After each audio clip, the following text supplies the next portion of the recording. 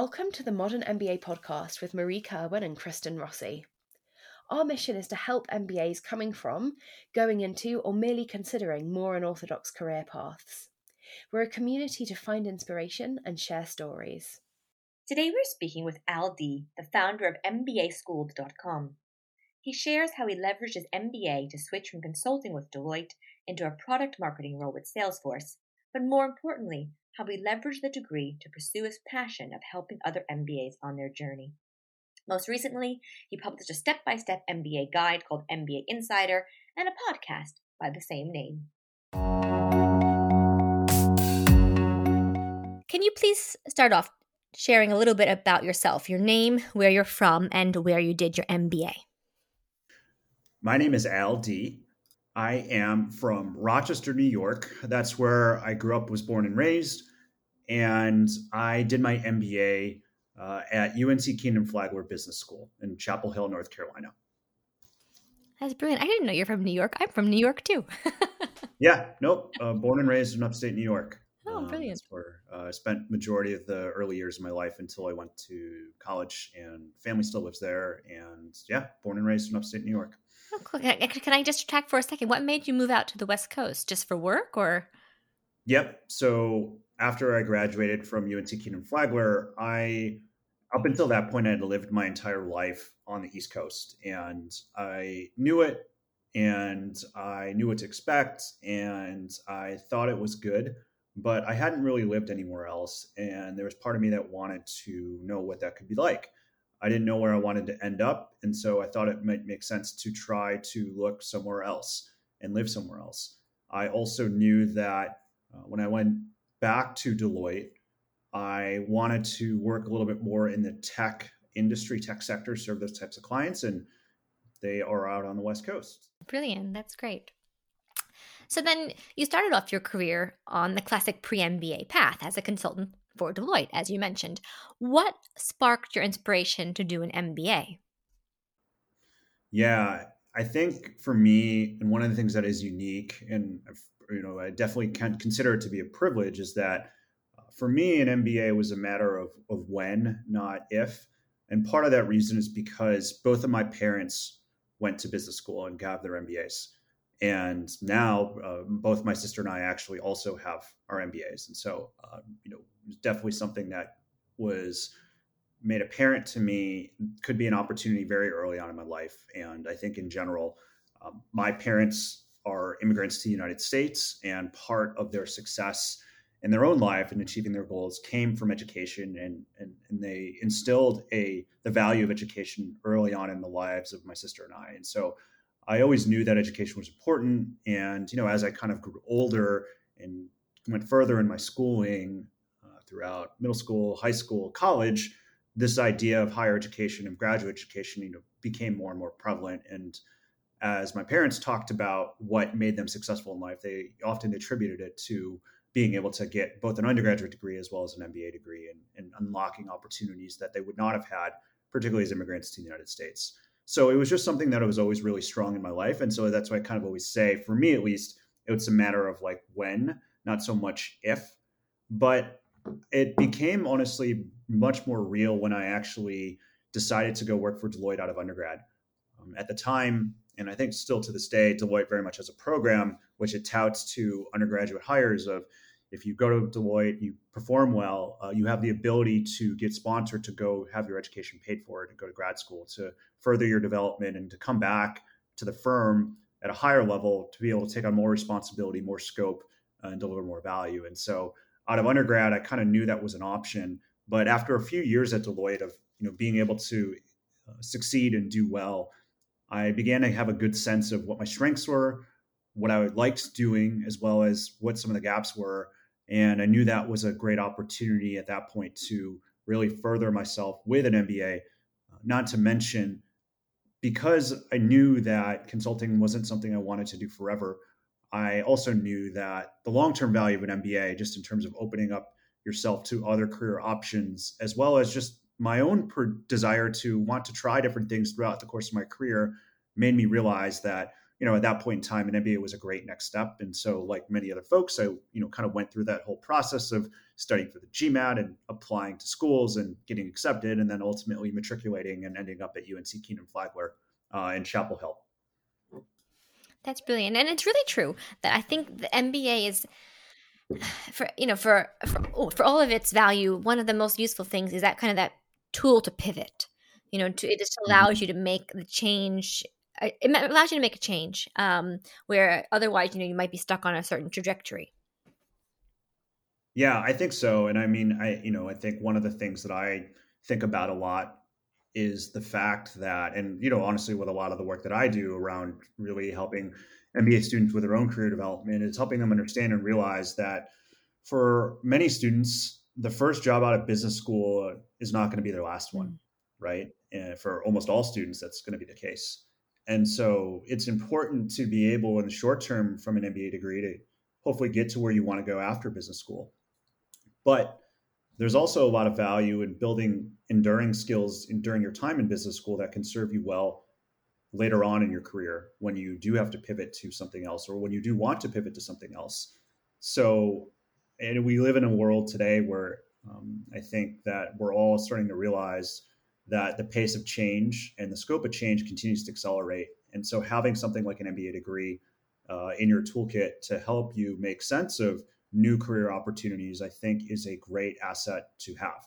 There are plenty of other ways you can do that, but I think an MBA is a great one way that can be really super valuable. And I know for me, it's come into play already in my career post MBA, and I can say the same for many of my classmates as well. Yeah, absolutely. And actually, that's a perfect segue really to the next question, which is, so after doing your MBA, your career made kind of some unusual turns.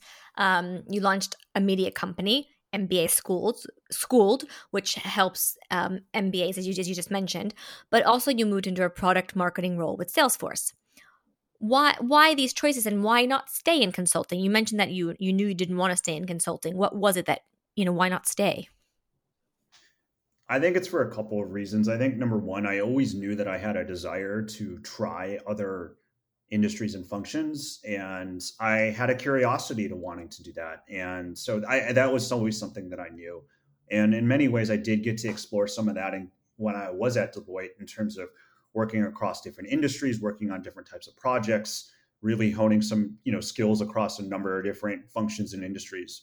But I knew that it was going to take a little bit more than that, or I knew I wanted to do a little bit more than that. And so that was definitely one reason why. I think another reason why was because I just realized that I knew that, consulting very much, and they say this, is it's not just a job, it really is a lifestyle. And I knew that it was a lifestyle I could do for a while, but I didn't necessarily see myself wanting to do forever. It can be pretty demanding, it can be pretty challenging, in terms of the travel and the hours and the like. And I had gotten a lot out of it, and I felt like there was just more that I wanted to do outside of that. And then I would say maybe the last thing is that, consulting allows you to try a lot of things and to figure out what you like, what you don't like. And I think I just got to a better point where I felt more comfortable, having had some diverse skills, of getting more focused on the things I really enjoy doing and the things I'm really good at. And even just going back to when I realized it was time for me to move on, I remember one of the exercises I kind of did, which I know a lot of MBA students do at some point, is really thinking about how I wanted to spend my day at work. What did a great day kind of look like? What are the types of things would I be working on? What skills would I be using? What types of projects would I be engaging in? And the more I started to really think about that and clarify that, the more that really led to taking on another role. And for me, that role was in product marketing and for a software company in the tech industry. And this role for me, it certainly leveraged a lot of strengths I built as a consultant. And I really do believe in the mindset and the toolkit that you learn in consulting. And it absolutely is something that's valuable to the work I do today. What would you say would be the top skill you gained during your time as a consultant? I think it is the ability to be able to take something, like literally anything that could be defined or ambiguous, to determine what does success look like, and then to build a plan on how to achieve it. You get put into so many situations in consulting where it really varies in terms of the level of ambiguity to like very clear, and it's just a lot of work, to very unclear and where you have to define everything. And so just the ability to get thrown into a situation, figure out what exactly the problem you're trying to solve is, and then back into the steps you need to take towards solving it, and then actually going to do it. And generally speaking, having to do it with other people. I think that's probably the thing that has been most valuable. And you can apply that to all sorts of avenues of any type of job. So, speaking now kind of more about the MBA, in 2019, you published a book, MBA Insider, How to Make the Most of Your MBA Experience. And it gets rave reviews on Amazon. I was looking it up. And can you tell us a little bit about the book, both what is actually inside the content and also why you chose to write it? Sure. So before I talk about 2019, I think it's better to talk about 2014. So 2014 was when I was a second year in business school. And during my time in business school, during my second year, I had a little bit of free time because I knew I was going back to Deloitte. I had, signed my job offer. But one of the things that kept coming up was that people kept asking me questions like, what is business school like? How do people use their time in business school to grow their career? And how does an MBA kind of help you in your career? And so I kept getting a lot of these questions from my friends and family who didn't go to business school. And so I just decided to start writing about it. And the more and more classmates that I talked to, the more and more my classmates told me that they were kind of facing the same kinds of questions themselves. And so I started having them share their stories on my blog as well. And that blog is MBA Schooled. And so that launched in 2014.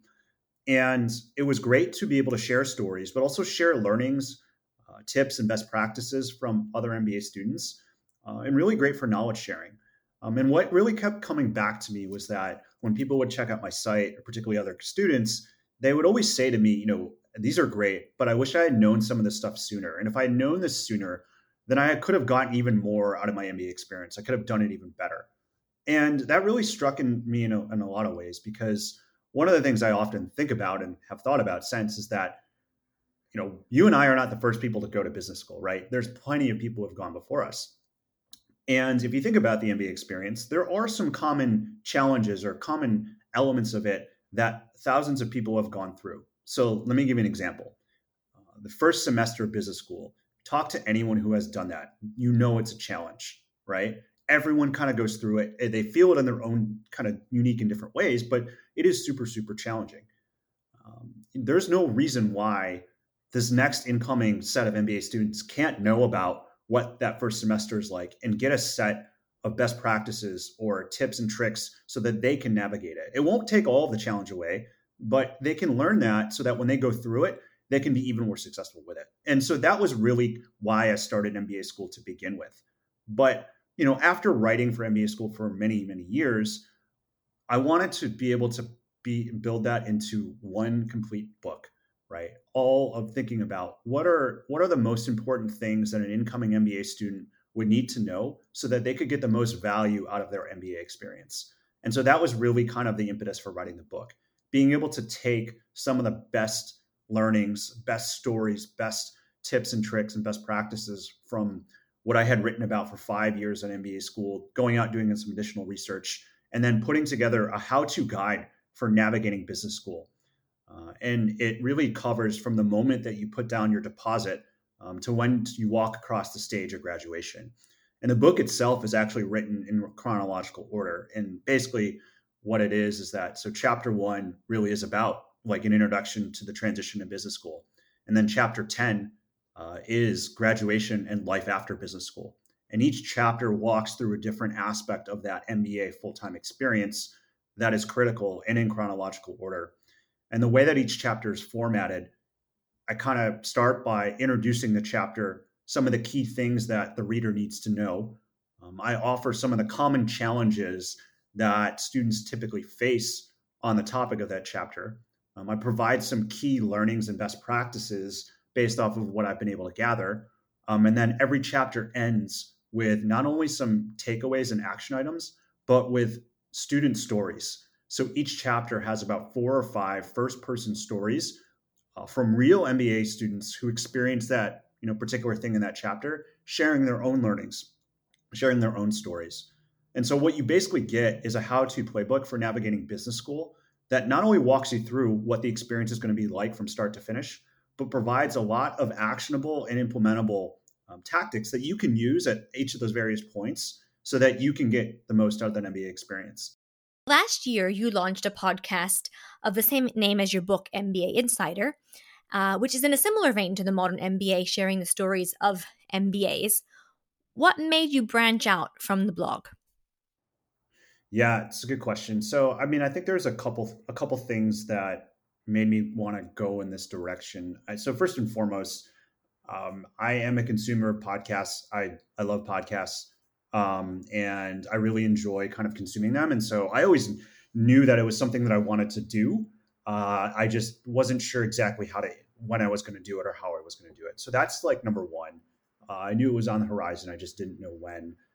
I think the other thing I realized is that, particularly with the book is great and it's a great kind of primer and it's great to really kind of read and consume. But with a book, you're confined to the word count, right? And with podcasts, you can have the ability to go in a little bit greater detail. And many of the first guests I had on the podcast were, in fact, people that I featured in the book, and it just gave me a little bit more time to go in more in depth with their story or whatever it was that we wanted to talk about.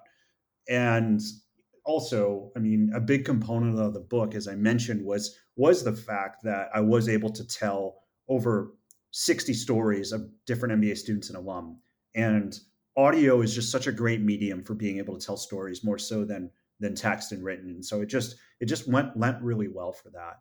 But I think bigger than that, I really wanted to be able to turn the book into something bigger than just the book. I really wanted to create more of a brand around MBA Insider, and I thought a podcast was a way to do that. And so, while I do have many people that I featured in the book, I also wanted to use it as a means to kind of extend further into various audiences.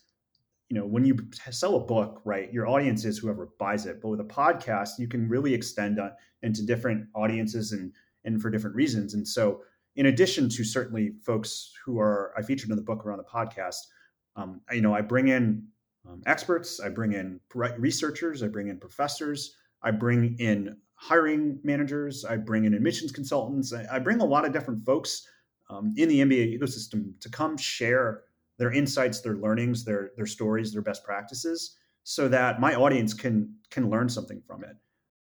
I couldn't agree more, actually. That's really well said. And it really is so much fun. Like, even after a full day of, your normal 9 to 5 or 9 to however long job, I always look forward to having these chats and just talking to people, experts and other MBA students. And could you learn so much just by listening to other people's stories? So, pursuing an entrepreneurial venture is certainly top of mind for many MBA graduates. But it's often, I think, hard and people are scared to take the dive. What challenges have you faced in setting up your own business and how have you tackled them? It's a good question. I think that, so I'd say maybe a couple things about this. So I think number one, I have a day job that I very much enjoy, which in many ways is great because it allows me to have a little bit of stability versus going on and going all in on a solo venture, right? So that helps a lot. But one thing it doesn't necessarily help with, which is fine, is that there's only so many hours in a day. And so you have to be really thoughtful about where you choose to spend your free time, because you have other priorities that are important. And so just time is definitely one of them. That is definitely a challenge. I think another thing that is a challenge is that building an audience is not easy. There's never been an easier time to have the tools and technologies to put stuff out there, but putting out stuff that people will consistently and repeatedly come back to for doesn't always happen overnight. I mean, for every social media influencer, for every brand builder, for every content person out there who has become an overnight sensation, there are millions of other people that are not like that. And, for me, I started this journey 6 years ago, and it's been a long journey. And there's a lot more work that I need to do in order to grow and in order to kind of get out there. I'm a lot farther along than I was when I started, but it's been a process and I've enjoyed it. But if you're someone who wants or thinks it's going to happen easily, it's really not. I think part of the other thing too, which ties to the first point I made about time, is the good news is that there are so many different things you can do in today's day and age if you want to be, an entrepreneur. So many different ways to start a business, so many different business models, particularly if you're trying to do something in the media space or something to be like a creator or using digital kind of technologies. But knowing what to do or what to pursue, knowing what to anchor to, and it can be really challenging, right? And I've, definitely gone in a bunch of different directions over the years for some things that worked and some things that quite frankly didn't. And so sometimes it's hard to really know one, what you should be pursuing, and then the other thing is that sometimes you try to do all the things and then you can't do everything and do everything well, and so there's a little bit of challenge that comes with that. So speaking of what you decide, then what is your, not, I wouldn't say your end goal, but where do you go next for MBA Insider and MBA Schooled? What I want to do is I really want to create a space and a community to help MBAs navigate transformation and transition. And that kind of happens obviously through the content that I deliver, whether that's a podcast, whether that's a blog post. And if you think about all the different transition points, it kind of aligns really nicely in terms of getting into business school, succeeding, in the internship search and through the different aspects and elements of the program, and then, life after business school. So I definitely want to create, and I'm trying to create a community for people to come to, for MBA students and alum to come to help navigate those transformation and transition and inflection points. If people listening would like to find out more, how can they get in touch with you? Where can they go to see your content and hear your podcast? They can check out the MBA Insider podcast wherever you get your podcasts. Always love saying that, but it's true. So you can definitely go there. You can go to mbaschool.com at any given time. And if you go to mbaschool.com and you go to the community tab, you can join our newsletter and get up to date on the latest information, the latest events, job postings, etc. Brilliant. And MBA Insider, the book, you can get it on Amazon. Are there any other places where it's readily available? Yes. No, Amazon is the best. Amazon's the best place to get it. You are right about that. Thank you for plugging it because I certainly forgot to. You're welcome. As an MBA expert, what would you say is a misconception you find people have before they go into an MBA? Yeah, it's a good question. So what I would say is that number one, I think sometimes people hear things and they think it's universally true when it's more locally true for a specific individual, right? And so let me give an example of that. Oftentimes you hear kind of the narrative that, an MBA is a 2-year vacation, right? And that may be true if for some people, but that doesn't necessarily mean it's going to be true for you. If you are someone going into business school that is sponsored, that doesn't have to worry about getting a job after business school, that has a lot of money, like an MBA can be a 2-year vacation from whatever it was you were coming from. But for many students, that is not the case at all, right? Or another example would be sometimes you talk to a student or you talk to other students who are in business school and they're like, oh yeah, you have time in business school to kind of explore and figure out and find yourself to figure out like what it is that you want to do. For some students, that can be true. And there absolutely are schools that do really encourage people to take their time to do that. But again, that said, if you are trying to go into investment banking or consulting, that's a little bit less true, right? Because those are two fields that recruit very early on in the process. And so there's just, I think, sometimes some things that sometimes people confuse for being universally true for being locally true. And so I think what that really means and what I really encourage people is to better understand when you're getting advice and information from someone, myself included, what is that person, what were they optimizing for or what were their goals? And does that align with you? And part of the reason why I really like telling the stories of so many different MBA students is to give people a diverse smattering of the different ways in which people are optimizing for different goals.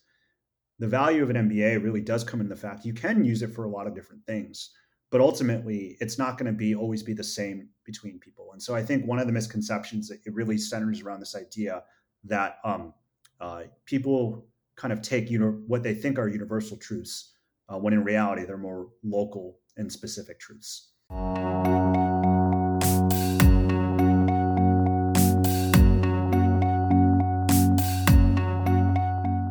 That's all for today's Modern MBA podcast. I'm Kristen. And I'm Marie.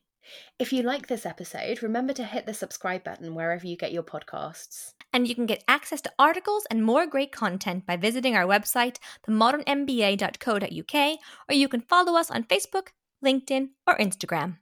Until next time, bye! Bye!